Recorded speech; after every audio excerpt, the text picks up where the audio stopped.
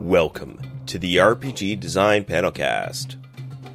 This podcast presents the very best recorded panels and seminars with regards to tabletop game design. This episode has been made possible thanks to the excellent folks behind Breakout Con 2017 in Toronto, Ontario. Episode 115. Sex and Romance in RPGs. Recorded at Breakout Con 2017. Presented by Mo Turkington, Jacqueline Brick, and Alex Roberts. Moderated by Emily Griggs.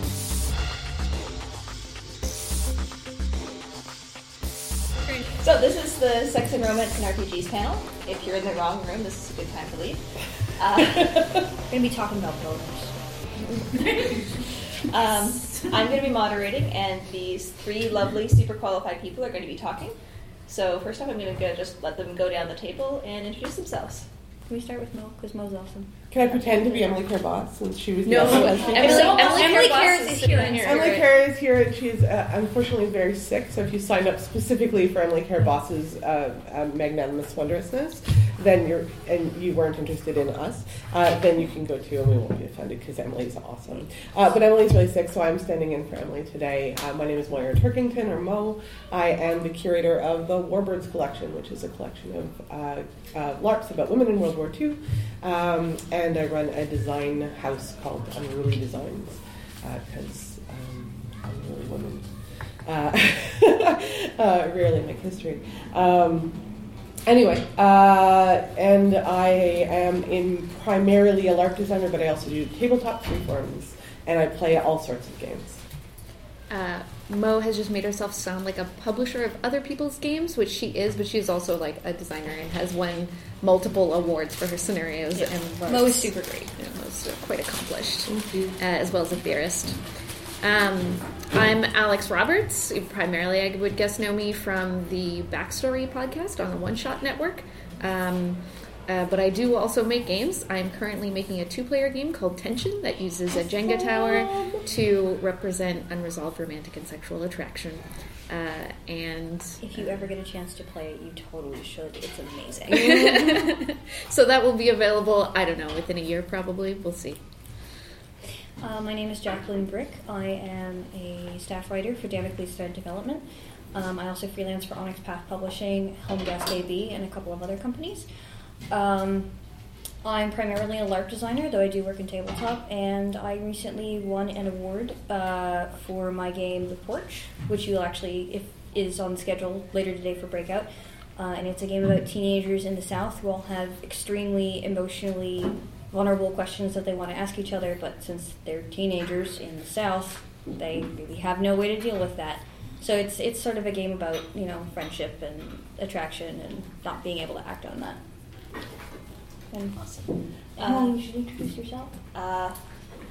My name's Emily. I got invited to this panel and got a little confused because I'm super asexual, so I'll be your ace moderator for the Sex and Romance panel. I'm also a game writer and occasionally a game illustrator. One final note, let's all avoid touching the table so that Jason's recording will be as nice and clear as possible. I'll do my best. I may slap some. No promises, Jason. Can I say that it's awesome that all three of us have attraction games on the schedule later today? Yeah, it's true, yeah. If you want to taste, they're probably full. Sorry. Yeah. But you can always come ask us about them. There you go. Please do. So I'm going to go over some general topics that we've kind of already talked about online before. And then at the end, if we've got a bit of extra time, I'll open the floor up to some specific questions. I guess I'm going to get started with the first topic, which is where do you get started in designing a game that's going to feature a topic like sex or romance? And kind of specifically, how is the design process different than designing just any game? And I throw that open. I think, as with any game, the best place to start is know where your conflict is. Even if you are having a cute sort of like pastoral game about romance or a game where everything goes well and everything turns out well, you have to know what wrench you're throwing into the player's plans. Like, you can't just have a game where, these two characters fall in love instantly, and they get married, and they have 20. You know, they get married and they have 2.5 kids in a house and with a picket fence. What's the issue? Why is the picket fence not what it seemed? Why is their attraction maybe to their idea of the person and not to the person themselves? So it is very similar to writing another type of game, but it's also very different in that the focus is different. I really, really agree with what Jack said about the conflict. Tension is a game about characters who really, really want to, but really, really can't. And I've found that the game is very pleasant and very short and kind of completely flat if people are not very, very attached, if players are not attached to that second part.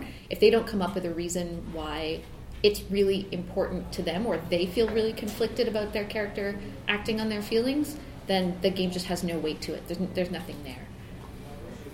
I agree that that's a phenomenal place to design. I don't think it's the only place to design either. Good.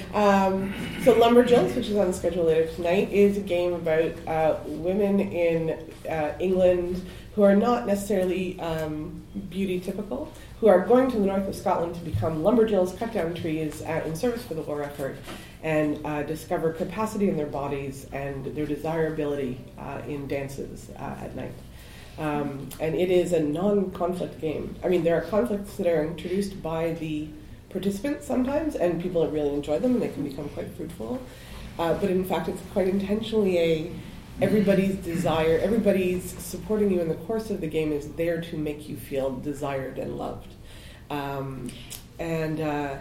And so where I think I came to is sex and romance never stand on their own.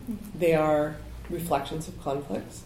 They are reflections of personal development. And so the conflict in Lumberjill is, if there is one, and we could debate about whether or not it's a conflict, is who am I going to be? And who am I going to be in reflection of the people that I choose to be with?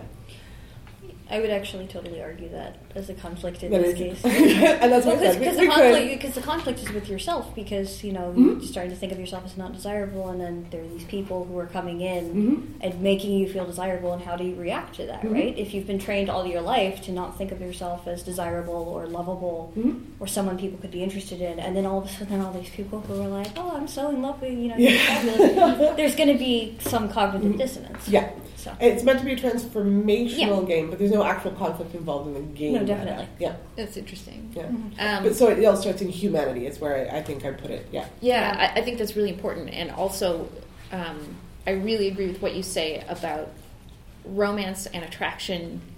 It needs to be, I don't know needs to be, but when it can be about something else and about something bigger, I think it resonates with people a lot better. I'm going to recommend a lot of games over the course of this panel. And if you can go and play any of the games by Caitlin Bell, a lot of her games are about sex and sexuality. And she has this game about a wizard orgy called Sex in the Fens. Orgy in the Fens. Orgy in the Fens, yeah. And it's about these wizards who are about to leave wizard school, and so they decide to have this farewell orgy in the Glen. And it's this very sweet, very sort of charming game where everyone's just delighted to be there, and who are they going to connect with, and it's going to be awesome. But it's not just about they're doing it, that is an expression of that relationship, and that's how you figure out what has their relationship been, and also what is their vision of themselves, and what is their vision for the future.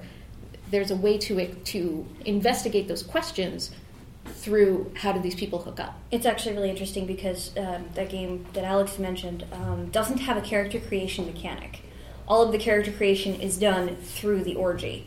So you start with a name, you start, with a general idea of maybe I was an A student, or maybe I was a troublemaker. But you start with a very vague idea of your character, and as you go through this game, you find out who you are and who you connected with and what your school experience was like. So we got a lot on sort of conflict, and especially with you guys have conflicts of why you can't do something. Do you guys find, I mean, I'm going to be sort of assuming that the traditional game is sort of where the history of the hobby comes from, is something where the main conflict is going to be sort of physical. Whereas in games that are featuring sex and romance heavily, the conflict tends to be more emotional. Do you guys find, I was getting the impression from, especially you guys answering before you jumped in, that a lot of the time that makes the games, has the capacity to make the games very bleak or very emotionally draining. Do you guys find that something that comes up a lot, or is it something you have to design around, or? I think most of the games that I can think of that have to do with romance are the opposite of bleak. Although I will also mention another game by Caitlin Bell called Bugfuck, which is about a bunch of bugs who... Bugs don't live very long, right? They kind of just, like, turn into bugs, and then they have sex, and then they die. And so the game is about that, like, finding someone. And so it's this game about, like, desperation and mortality, but also about bug sex. And bugs have some frightening ways of doing it. So it's kind of funny, actually, because structurally it seems very similar to Orgy in the Fence, but it's about a completely different thing. So it can be that. It can. I would actually argue that Monster Hearts is also super bleak a lot of the time. Good point, yeah. Because it's a bunch... For those of you who aren't familiar... Is anyone in this room not familiar with Monster Hearts? No? Okay. I don't have to... Got one little, but... All right.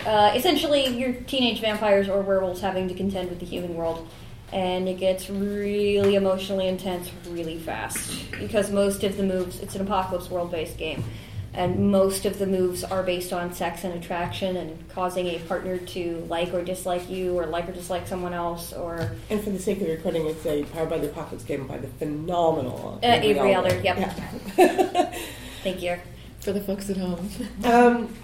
So bleak's a funny thing for me in interfacing with design and with games in general. So most of my games, whether they contain sex and romance or not, are emotional games, and they can be intense emotional games. And I often say it's hard to call a lot of the games I design or play fun, though they are good and interesting and thought-provoking. And I tend to use the word Larpschmerz for, like, the enjoyable pain of a game.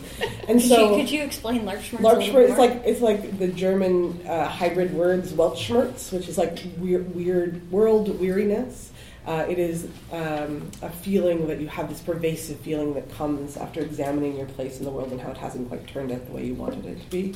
LARP is the engagement, the post-engagement bleed of, I feel like I really had this powerful experience that I really approve of, but could not by any means be called fun. I know a lot. So Larpschmerz is what I call it. And so in my experience, and I'm a weird player, so this may be only my experience, is that games aren't bleak if you're intensely emotionally engaged in them. That bleak is like an ennui thing. Bleak is like I don't care thing. Or bleak is that it's I care, but it's falling apart, and in the world, this is the way the world ends, not with a bang but a whimper. And so most of the games that have sex and romance in them are supercharged emotionally for me, so they don't feel bleak at all. I don't know if that makes sense. Yeah. Yeah. Which actually leads into another point we were interested in talking about, which is if you're designing a game that's very, say, romance heavy or sex heavy or relationship heavy, how do you address players who might not be interested in that kind of topic? And to what degree, especially with very specific games, sort of to what degree do you just say that as a design decision they're not going to be involved in this game, or are there ways to bring people who might not be interested in a romance story in, or how do you address players who just aren't interested in romance as part of their storytelling experience? A question that I get a lot when we talk about this topic is a question from GMs saying, I really want to either play this kind of game or have this kind of content in the game I'm already in, but I'm not sure if my players are into it, or like how can I get my players how can I sort of entice them into it, and I've decided that my answer is don't do that. I think like if I believe in enthusiastic consent in most aspects of life, certainly at the gaming table, certainly when sex is involved, and like there's so many amazing games out there. There's lots of fun games to play, and like I think if players are genuinely just not involved in exploring that, then like just don't push it, man. That's kind of shitty, actually. Alex and I actually had a conversation about this a couple months ago, and yeah, the decision we came to is some players are just not going to be engaged in what you're running, and if players aren't engaged, and if you've taken them aside and been like, hey, are you having fun? What can I do? And the answer is, well, I'm not really engaged in this particular aspect. Don't push them into it. Yeah, because that's not what they want. Gaming. Something we tend to lose sight of, actually, as designers and as people who are into very emotional experiences, is even if a game isn't fun, like Mo said, a game should be something you have been glad to experience. And if you're not happy that you experienced a game, then you didn't have fun, and then you don't want to play that game again. Or possibly any game again. Possibly, yeah, exactly. Gaming isn't for some of us it is, but gaming isn't a job. But playing a game isn't a job. If you are there and you're not having fun and you're just there because it's a habit or because you feel you need to be, then you're not gaming anymore. I also think we in North America are particularly sensitive around sexualized content or even romance content or vulnerable content in games. And I always kind of find it, I think it's there's no panel that exists on sex and romance in RPGs that shouldn't contain the question, why are we so comfortable with murder and genocide, but not comfortable with love and romance and sex? And I think that we have to re-examine our defaults sometimes, and that approaching those games are the same way we approach other places in our lives that have to do with romance and sex. So, like, if it's going to have mandatory sexualized content, then just like you would rate a movie higher, you not necessarily you restrict people coming in, but you let people know that they're going to opt into it, and that if they don't like it, they should opt out of it, and you only come to a consensual experience. Yeah. And then, it's a good thing to introduce at the beginning of the game, like to reinforce, like we actually meant it in the announcement that we were going to have sex in this game, and it's good. And then to really build, like there's some games out there that examine notions of consent. They've done some really interesting design work around how do we start having those conversations. I think dude who is trying to figure out whether or not he can bring a game to his players that has sex in it, it's like if you can't have, and I think it's a rule of thumb, if you can't have a conversation about whether or not we want sex in games, then maybe your games shouldn't involve sex, because... Yeah. So let's address the GM who wants to incorporate sex into their games or romance into their games. And let's say for this example, the players are willing, they're interested, but none of them... They're not playing a game that's specifically about sex or romance. They're playing some other system where it's possible, but it's not emphasized by the mechanics. Do you guys have advice for how you'd tell that GM to start incorporating this in a way that everyone's going to enjoy and that's going to be safe for everyone? I would say, keep in mind, whatever system you're playing, the mechanics that it has are what it's designed to do well. So the further that you stray from that, it doesn't mean it's going to be a terrible game, but you're going to struggle, right? So think about that, and consider using a system that is designed to tell that kind of story or designed to engage with that kind of content. By which I mean has mechanics for that kind of content.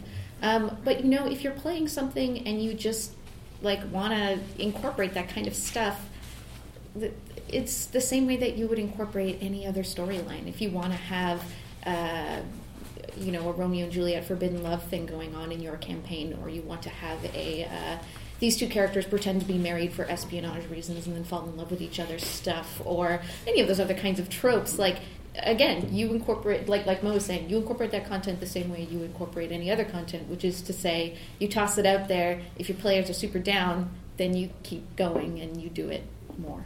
I don't know. All the other GM rules apply. I'm actually going to address the safety part of your question.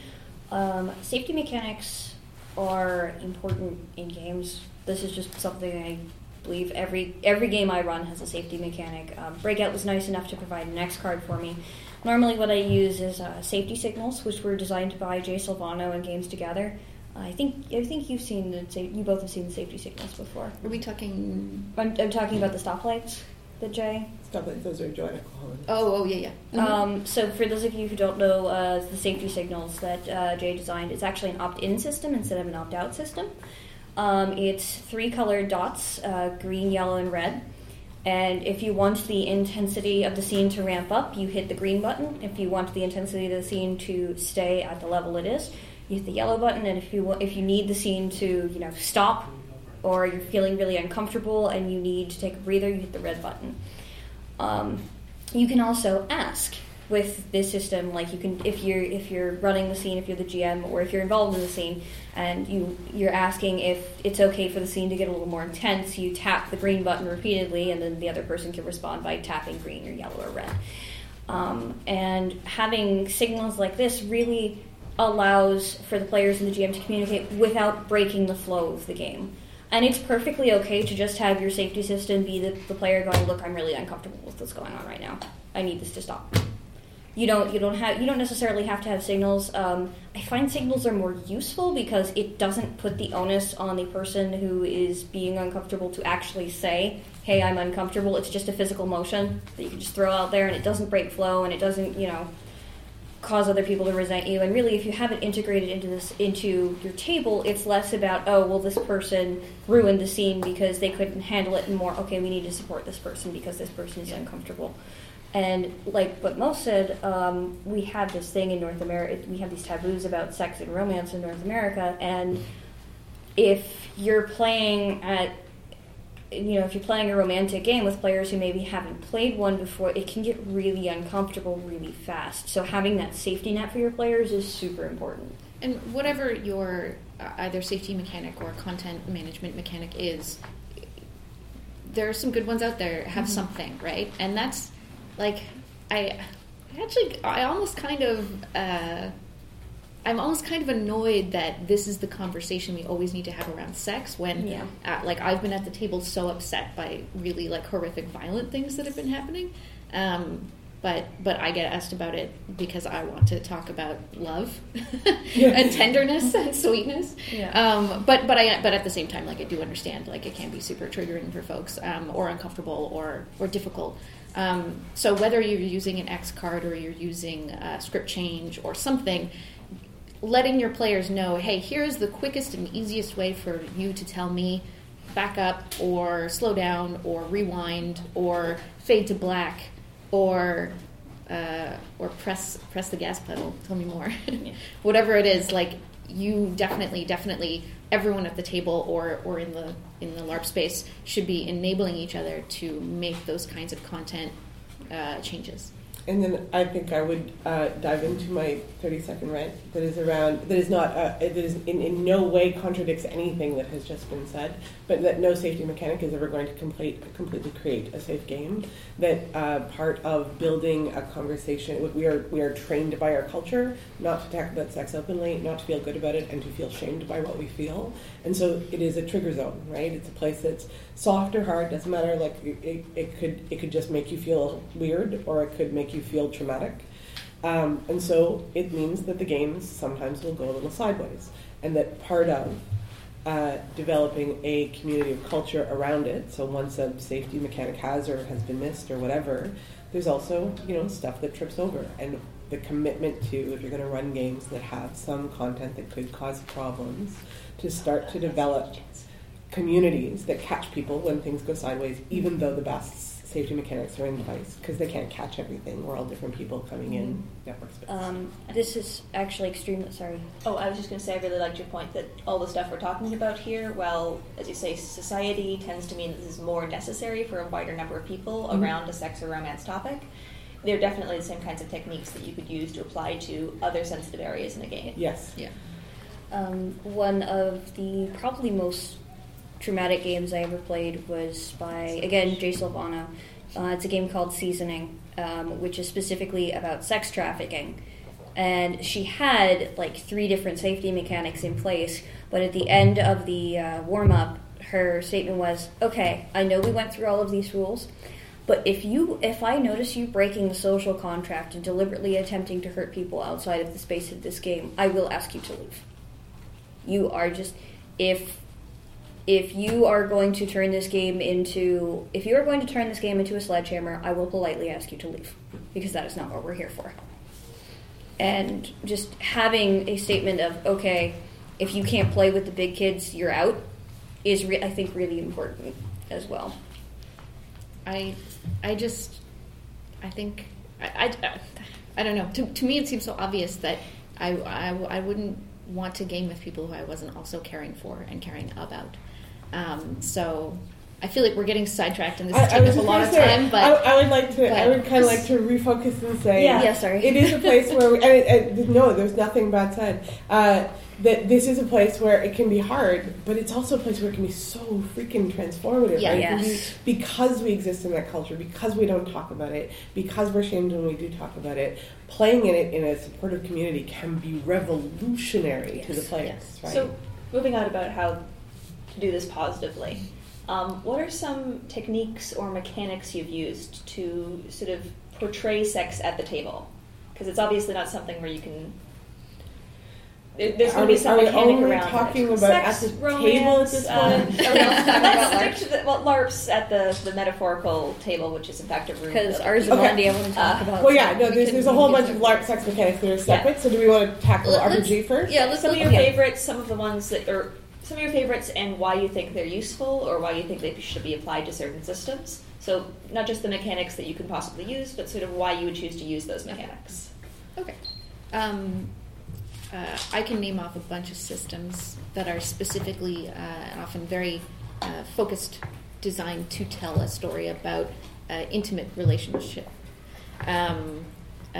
Games like Breaking the Ice and Shooting the Moon are ones that you probably know, and those are every aspect of a game like that is designed to tell a story about people who are engaging with romantic feelings for each other and probably sexual attraction for each other. It might not go well, or it might not end well, or whatever, but that is the focus of it. So earlier when I was saying shoehorning this kind of content into a different game can work, and it can be fun, it can be rad, but choosing a system that the cover art is big heart and people having a good time on it, you know what I mean? Like, there are lots and lots of systems like that are designed to do that.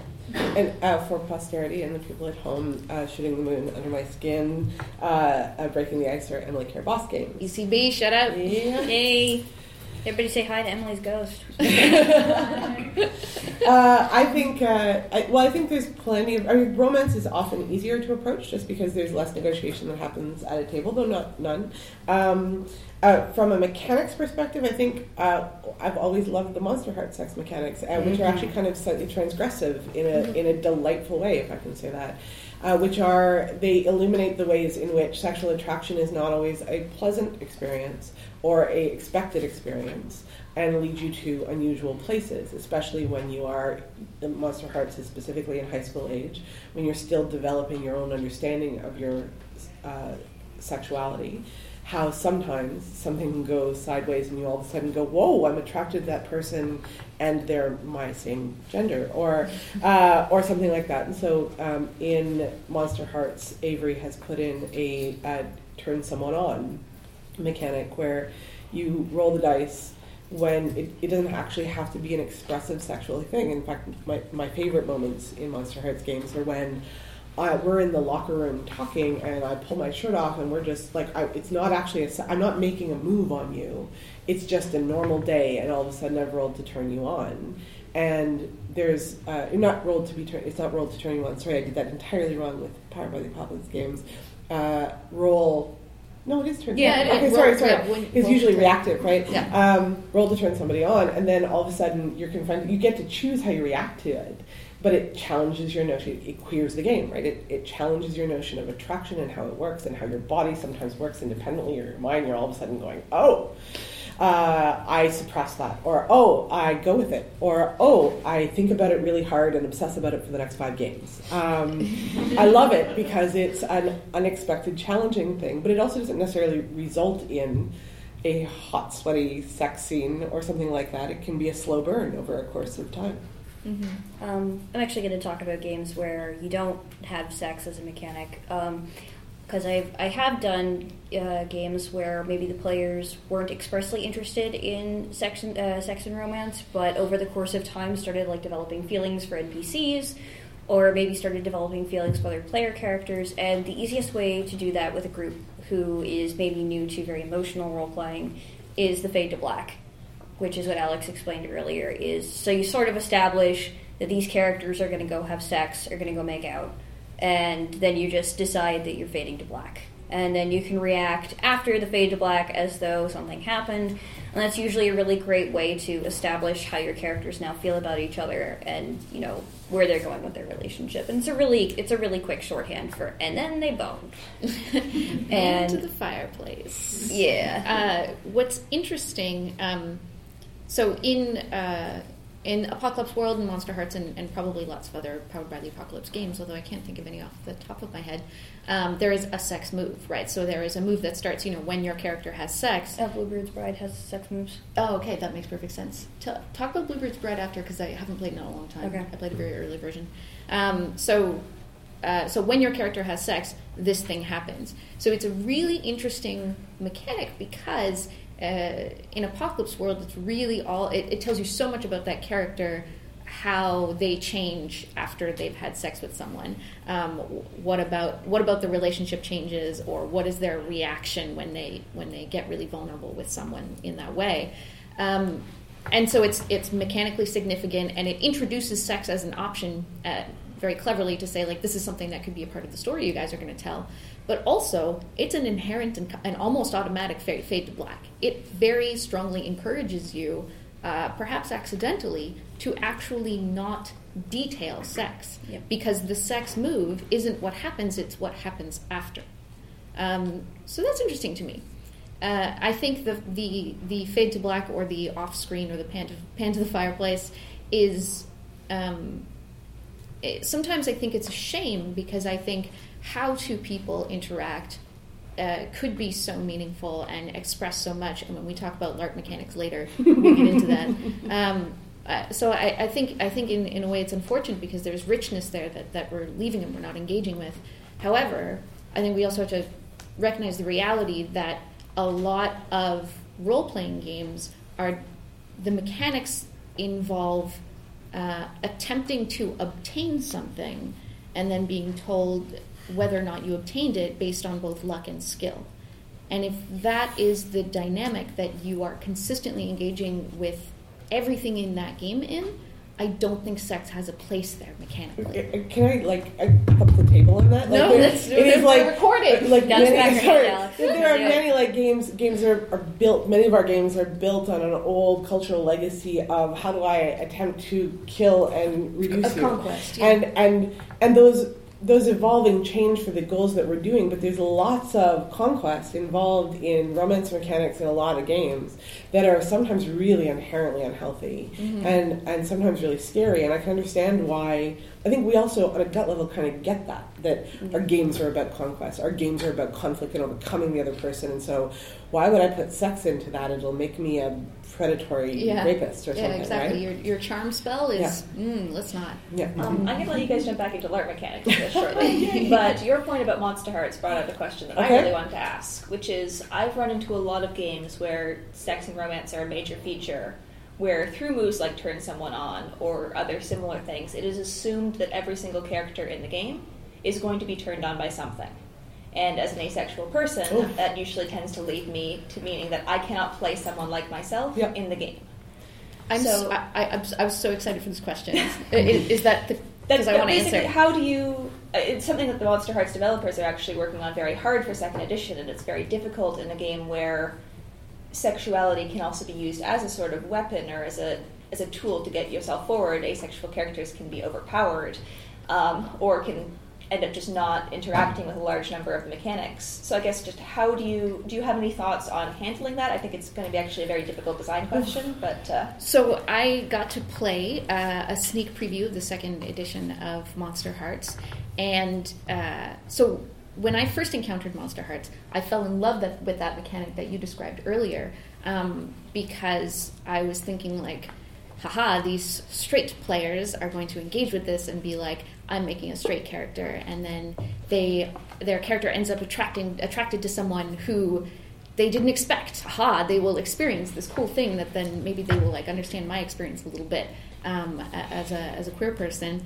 But then, then speaking to asexual folks, and also to like, speaking to lesbians who've had the experience of people saying, well, if you just met the right man. Or speaking to other queer folks, too, who are like, okay, this is a little rapey. Well, I think that's actually a separate. I think that's actually a separate issue. Go ahead. But the idea of like, well, it's all very fluid and stuff, and well, for some folks it's not fluid actually. So for some folks it's not. So what's interesting mechanically in the second edition is there is now a separate thing that you can do if your character is not attracted to that person. So they still engage with the move, but what you do in response is different. And it uses, I forget what all the base moves are in Monster Hearts, but one of them is shutting someone down. And so the other person can roll to turn someone on, but then it engages the shutting someone down rule from the other character. So it's a way of, like, yes, you can do that, but what you will actually accomplish by doing that, it will be different, and I really like that because again, it does put a certain amount of power back into the other, into the other character, while at the same time, like, not compromising. Like, this power dynamic is still going to be engaged with, but you have this option to be like, nice try. Yeah, you have the option to play defense, essentially. Exactly, yeah. So it's also coming with its own problems, because not being attracted to someone you've been told you're supposed to be attracted to can have its own emotional... Yes, yeah, and so here's the thing, is that I think that games that are about romance, or that involve romance and attraction and sex, I don't think that an asexual character doesn't have a place there. To me, that's so interesting, because then you end up with this question of like, this person is in love with me and they're really great and everything, but like, I can't. Or you're like, I really, I'm enjoying this, but there's this, or like, I'm struggling with the fact that people are not respecting this, or I'm building this relationship with someone and it's more complicated, or it's differently kind of complicated, but like, it's not like asexual folks don't engage with the concept of sexuality because it's all around them. There's all kinds of pressures on them. So, like, I encourage you to engage with that and play with that and see what that looks like. Also, I thank you actually for bringing it up, because it's not something I'd ever really considered before. I think there is some room in the, like, I haven't gone through the second edition yet, but I think there was some room in the first one, because you always got to choose what that responded to you as. And I think that there's some great opportunity I've seen in games, some great opportunity to queer games in a different way, not just in the, like, it's the same sex person, so therefore, but also in a, you turn me on, you successfully do that, I now have this really big intellectual crush on you, which is not a romantic thing even necessarily, which is not necessarily, like, it started to introduce in a number of games that I played, these sex and romance and attraction and those kind of things, those are not one thing. And there you can be a person never interested in sex who likes to fall in love. And you can be a person who doesn't like either. And you can be and so always having the ability to define how it manifested in me allowed for a difference of opinion. So I think there's some of that in there, but yeah, I can understand how it totally is not something that was obvious or accessible. And I think it's due to be called out, and I think Yeah. that's something that Avery's working really hard on. It's actually really interesting because you mentioned earlier this sort of conquest thing, and when I introduced Monster Hearts to a group of my friends who were very into like OSR games and D&D and very into tactical games, they looked at this and went, okay, so this is a non-consensual sex simulator, like... And I had to explain that it wasn't, and I get how it could come across like that if this is the first way you're introducing sex or romance to someone in games. But I also really liked what Mo said, how you could pick how you reacted, because there is that option to give someone a string on you. So you could do sort of that, like you said, this person is really nice and they're really wonderful. Well, no, it can still be. I feel really strongly that Monster Hearts is not about. I feel really strongly about that. I agree with that. But I was bringing this up because earlier what you had said was this view of sex as a conquest thing in other games, and how if you come to a game like Monster Hearts without any experience or without any explanation about what the game is supposed to do, then you can sort of again view it like a tactical build. And it becomes really important for whoever's running the game, whoever's introducing you to the game, to go like, okay, this is a different play style. Which brings us back to the very beginning of the conversation where we talked about how setting it up and making sure everybody understood. Yeah. Yes. And, Sorry, I didn't Oh, no, that's okay. I was going to get all defensive. No. But I'm glad that we're all in agreement that, like, there are people who have said that sex doesn't have a place in games, and I'm realizing that if you mean tactical games, oh my goodness, yes, of course. Yeah, absolutely. We are in absolute agreement. Also, totally legit, sex has no place in my game. It's like, this is not a game about sex. Yep. It's not going to be there. Great, rad, like, sure. Like, there's all kinds of art there's like that, also a place where sex is the only thing that is in my game. Yeah. And that's okay. You mentioned you wanted to talk a bit about LARP mechanics. Yes.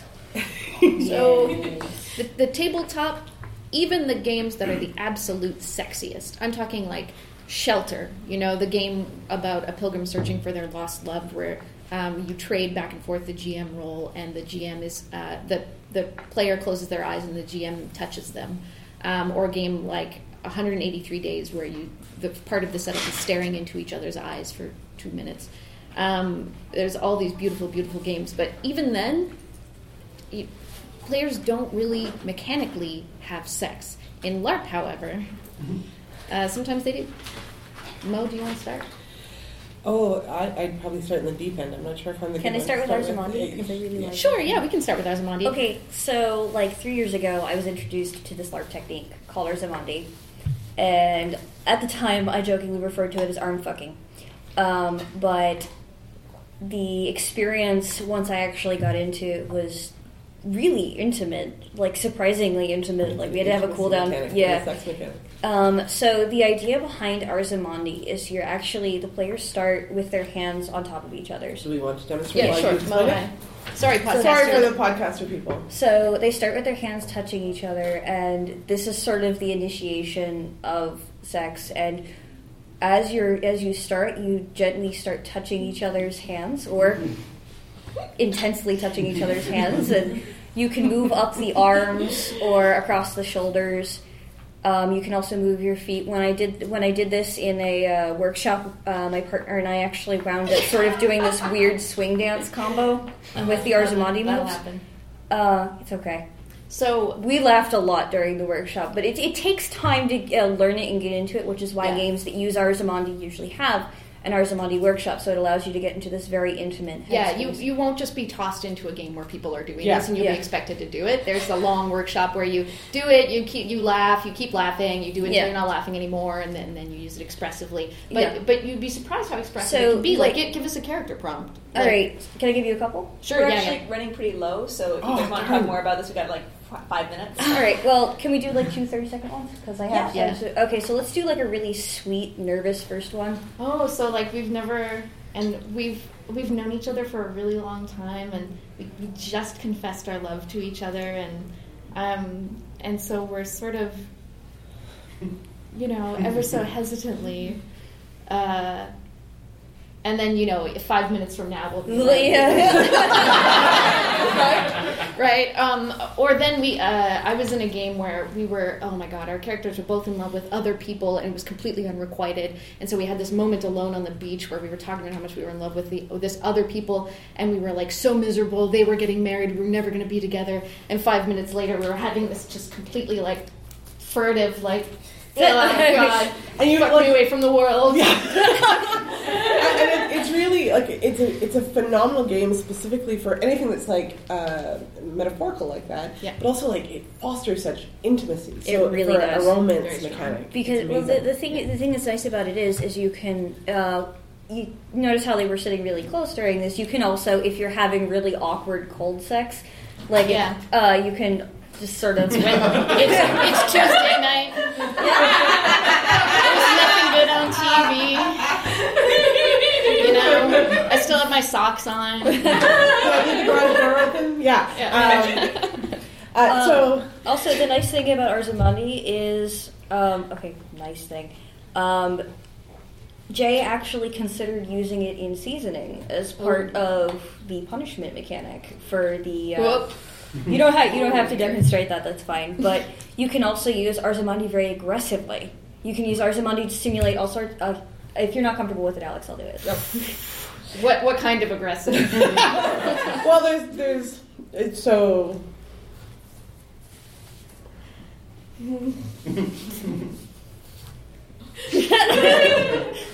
It evokes a particular feel, right? Wow, I'm really jealous.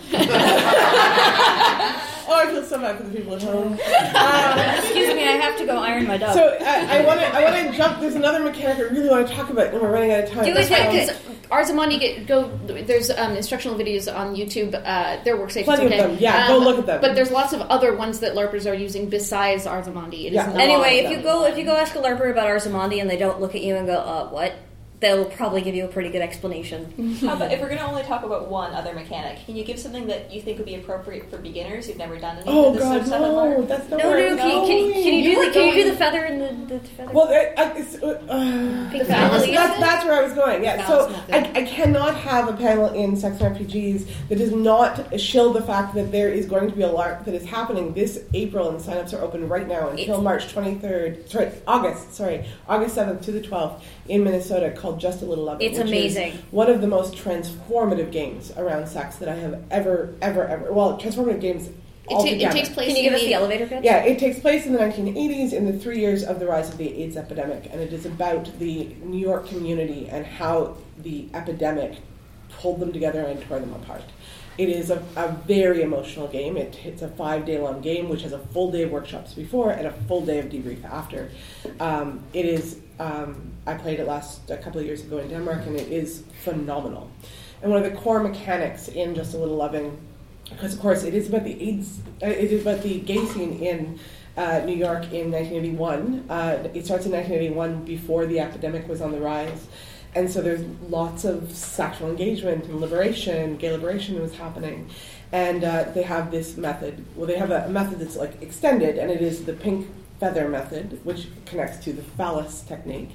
And basically it is a elongated, very elaborate, and very explicit sexual mechanic that is also a very consent-driven mechanic. And so basically in the course of a game, if my character wanted to have sex with Alex's character, whether or not it was actually... Whoa, I get to demonstrate this. Oh, okay. So let's explain. If Alex's character wanted to have sex with Jax's character, even if it wasn't explicitly on the table yet, we don't have the props for it. That's okay. There's a pink feather that you could find anywhere. They were all over the place. Everywhere. They were stuck in your clothes for months afterwards. Alex would offer Jax a pink feather, even if I wasn't saying, do you want to have sex with me? So we could our characters would be saying like, hey, it's Tuesday night. I don't know, this party kind of sucks. I'm thinking of getting out of here. Well. And what that means is a proposition. Yeah, so when that feather comes up, Jax can ignore the feather altogether. Yeah, like I could hold it right here and be like, I don't know, I'm thinking of getting out of here. In which case, it's not an in-character rejection. It's just I don't really feel like doing that right now. In which case, Alex would just put the feather back in her pocket and continue on with the scene. If Jax, though, decided she was DTF, she could pull that feather, and then the next thing that would happen, they would kind of gracefully resolve this part of the scene and would excuse themselves from the play area altogether. And this is where the consent base comes in. And they would go in the off-game area, and they would have a quick conversation that established 3 things. Where are we going to be when we do this? What's the tone of the game that we're going to do this with? And how do we know that the scene is over when it happens? So I'm thinking kind of like my character is like super, super into your character, and your character is kind of like, Right. Does that... Yeah, no, I like that. Like it's sort of like a slow build. Okay. So like, and we'll be like in one of the bathroom stalls. Yeah. Okay, great. So I'm thinking like you sort of want my character to be on top, but that's not really working. So you're sort of forced to take the top role, and then that works out. Exactly. Perfect. Yeah. Okay, and we'll know that it's over. When I'll do this. That's great. Okay, great. And then they would enter back into the game space, go to the place, and resume where they were, and transition to the place where they agreed to have sex.